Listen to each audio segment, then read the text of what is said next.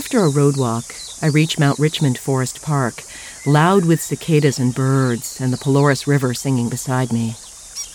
A sign tells me to listen for riflemen, tomtit, South Island robin, fantail, bellbird, tui, brown creeper, and warbler, and that I might see Theo. The track is dry and rocky, finally no mud. It almost feels like trails in the Sierra. I'm surrounded by black beech trees, huge and ancient, sporting tiny serrated leaves. Brown and curling on the ground, they make a soft carpet. Beeches weep sap, which a bug called a beech scale lives on, secreting the excess in a sugary liquid called honeydew. It kind of looks like amber dripping down the sides of the tree. I reach out to touch the puzzle-piece bark, looking charred by this process. A cicada buzzes heavy, popping briefly into my face. I walk on with my mouth closed.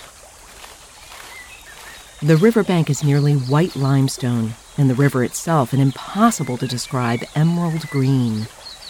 Large pools are still and deep, and I can see to the bottom. The day is sunny and hot, and I'm closing in on the hut, so I drop olive oil to contemplate taking a swim. As I take off my clothes, a cloud of sandflies swarms my body. Tiny, looking like miniature houseflies, they attack any and every bit of exposed skin.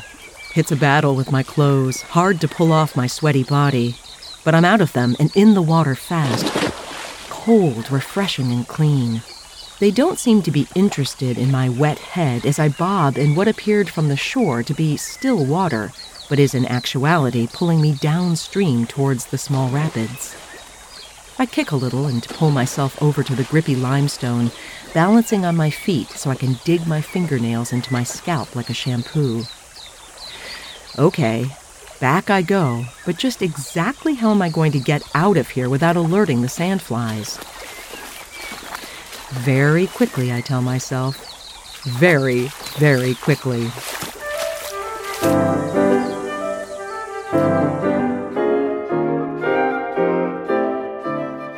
You're listening to The P-Rag, Unfiltered Adventures of the Blissful Hiker. I'm Allison Young, the Blissful Hiker, sometime professional flutist, sometime voice artist, and full-time pedestrian. Like the small backpacking essential of the same name, the P-Rag shares the unglamorous but vital truth about empowerment as badass people who really don't need permission to blaze our own trails in this journey we call life. Thanks so much to Lecky Trekking Poles for supporting the P-Rag podcast. If you want to be a blissful hiker, Lecky's should be in your hands. Also Belega, makers of the best blister-resist, non-slouching, foot-massaging socks for the long haul. Sandflies didn't seem to find me on top of the Onaho lookout on the Queen Charlotte track. I've just started the South Island on my epic walk of the Te Araroa, New Zealand's long pathway, a through hike of nearly 2,000 miles. Already I've had some wonderful experiences, harvesting mussels to cook up and eat at my first campsite, then stealth camping up high with a 360-degree view of Marlborough Sound, the bush-covered mountains seeming to grow right out of the turquoise water. I wake with the dawn and leave this glorious spot heading steeply down through bush into the Iwi-Tuaroa Reserve, the finest preserved lowland subtropical forest in the world, and full of a dawn chorus. I work my way back to the ocean and on to Anikiwa, and passers-by tell me, "Good on you," when I say I'm walking the whole country. It's rode for a long way, with one of the very few number of warning signs to motorists that walkers are on the road. Helpful, since Kiwis pretty much never yield to walkers. I see two very tan and very young walkers ahead hitching a ride. I guess I'd be too embarrassed to hitch a ride unless I was injured. Walking is what I do. Well, it takes ages before I finally round a corner to a lookout for Havelock far below, its mussel beds laid out in grids. Havelock is the green-lipped mussel capital of the world, and I eat an entire pot meant for two, right before popping into the hardware store for some fuel. And I just happened to mention to Michelle at the register that I'd like to go a bit further today than Havelock, so I can stage reaching the first hut on the Polaris River by tomorrow night. But I have no idea where to camp, as the campground is just too far to walk this late. She tells me to hang on a sec, picks up the phone, and calls a friend, and just like that, arranges for me to camp on their lawn. It's so New Zealand, and so perfect for me. And what a hoot at Heidi and Sam's. They moved here from Auckland looking for a place to fit their menagerie, including a horse, a pony, a pair of pigs and goats, numerous cats, 1 dog, and 20 chickens. They've lived here for 5 months, a house and grounds that was allowed to go to seed by a couple becoming too old to manage it. But pink and purple shag has gotta go. Birds are getting trapped and die in the chimneys, and the cupboards are just coming apart. Still, they tell me the house has good bones, and the view is out of this world. I set up the alley coop on their lawn after we devour a fish dinner courtesy the salmon farm where Sam works. Life is good. Tui and Sam's loud morning stretch greet the day. I get to Dalton's track where the trail notes tell me I must not walk on the road, but the industrial sprinklers are running right on the path.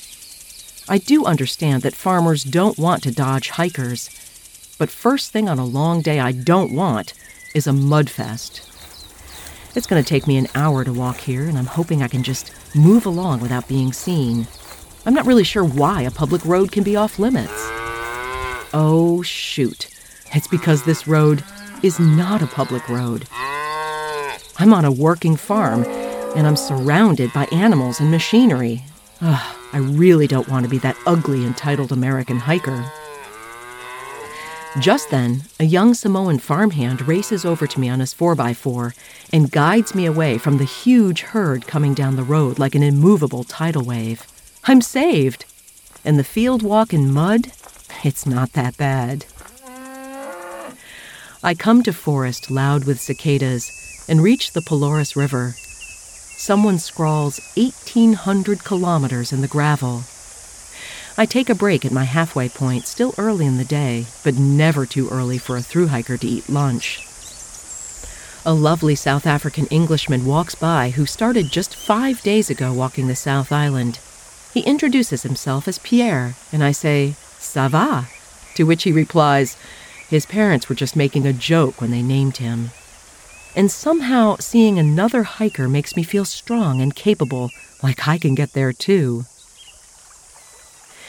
The river turns on a bed of white-gray rock, emerald green and crystal clear like glass.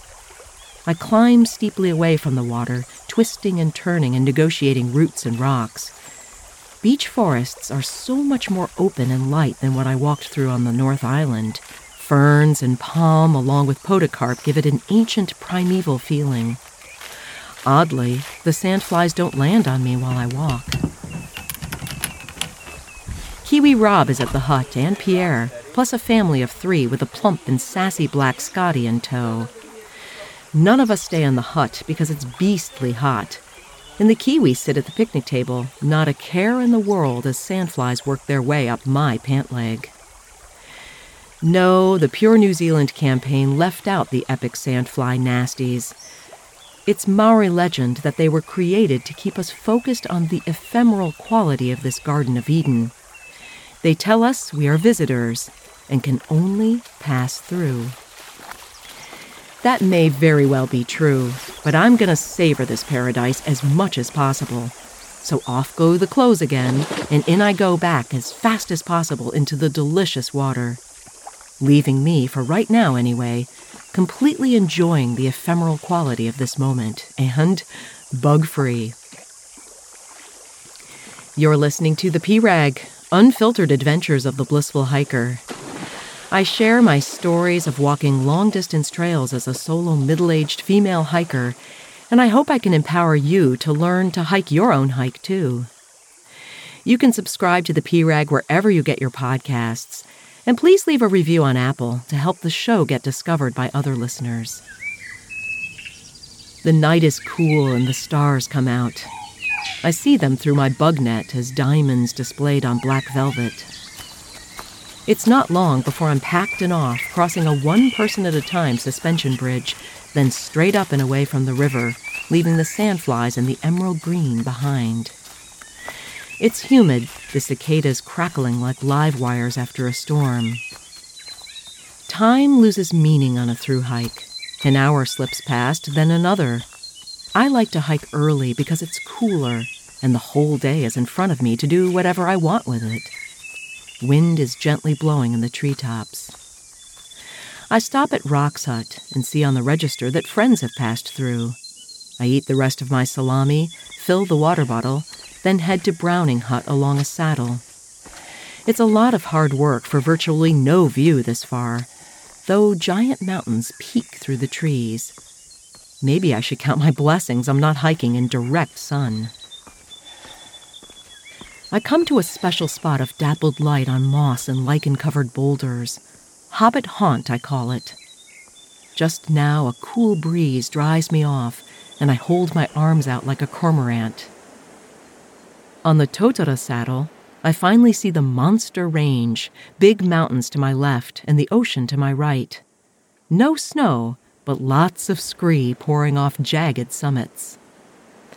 The wind is up, and I run into 2 TA hikers I met on the way to Wellington. It's the American gal who never gave me her name. She's kind of unfriendly behind her radiant smile. All these young people pair up, and I march on alone most of the time. I'd sure like a, "Hi, how are ya?" once in a while. Maybe she's just boring. At a steep downhill with washed-out roots and mud, I pass her struggling to get past. Or maybe she's just tired.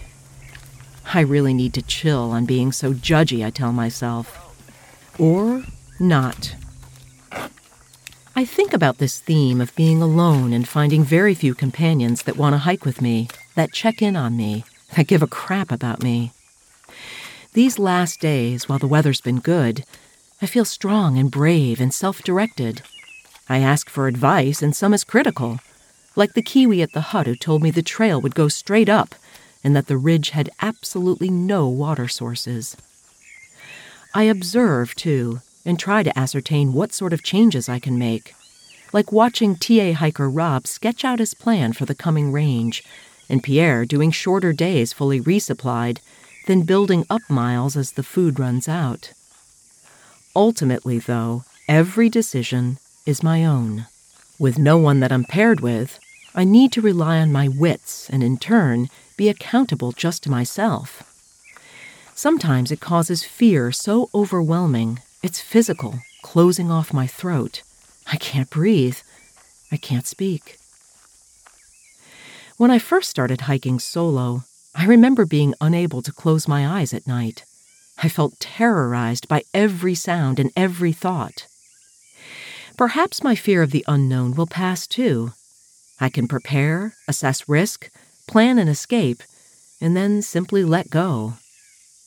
I wonder if learning to manage things on my own is one of the lessons of this long hike. As I reach Browning Hut, I see some familiar faces. Floris and Marjolaine. "No way," says Floris, to which I reply, "Way." We catch up on all we've done in the past month, and then wonder when we'll see each other again, since I'm headed down now to Nelson. They head on up to the Richmond Range, and I go down a huge washout that takes the trail to rock hopping and weird down climbing. I cross the incredibly refreshing Hackett Creek several times as I head to the car park and notice plastic envelopes on the trees. They're bait stations for wasps, another introduced pest. The good news here is the track is short, and I'll be taking it right back up in a few days. It's a flat superhighway, and I fly down to another swing bridge just as a man begins to cross. "Allison?" he asks. "Hey, it's my new friend Steve, meeting me exactly at the end. A Minnesotan classical music lover tramper, now New Zealand citizen. And in no time, he's calling me Al." Steve and his wife Maggie and I visit the restored old town, the Saturday market, and later I meet their friends and play a few notes on Maggie's kuowo, her Maori bone flute.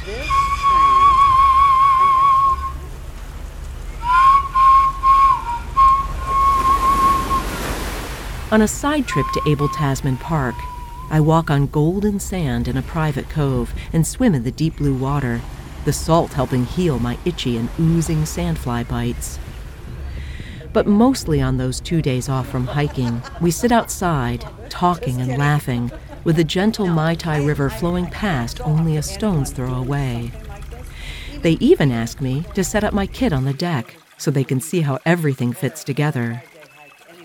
It's not a bad way to rest up for the big mountains ahead in the Richmond Range, an exposed and high alpine crossing that will take me 5 days to get through. The conversation lulls for just a moment, and we simply sit and look out at the natural habitat surrounding the river. Steve says to no one in particular, "It's hard to be more perfect than right now." The man speaks truth. Whether escaping the sandflies by treading water or simply being in the moment fully, all of it is a perfect and wondrous now. Thanks so much for listening. Also to Lecky Trekking Poles and Belega Socks for supporting the P-Rag podcast.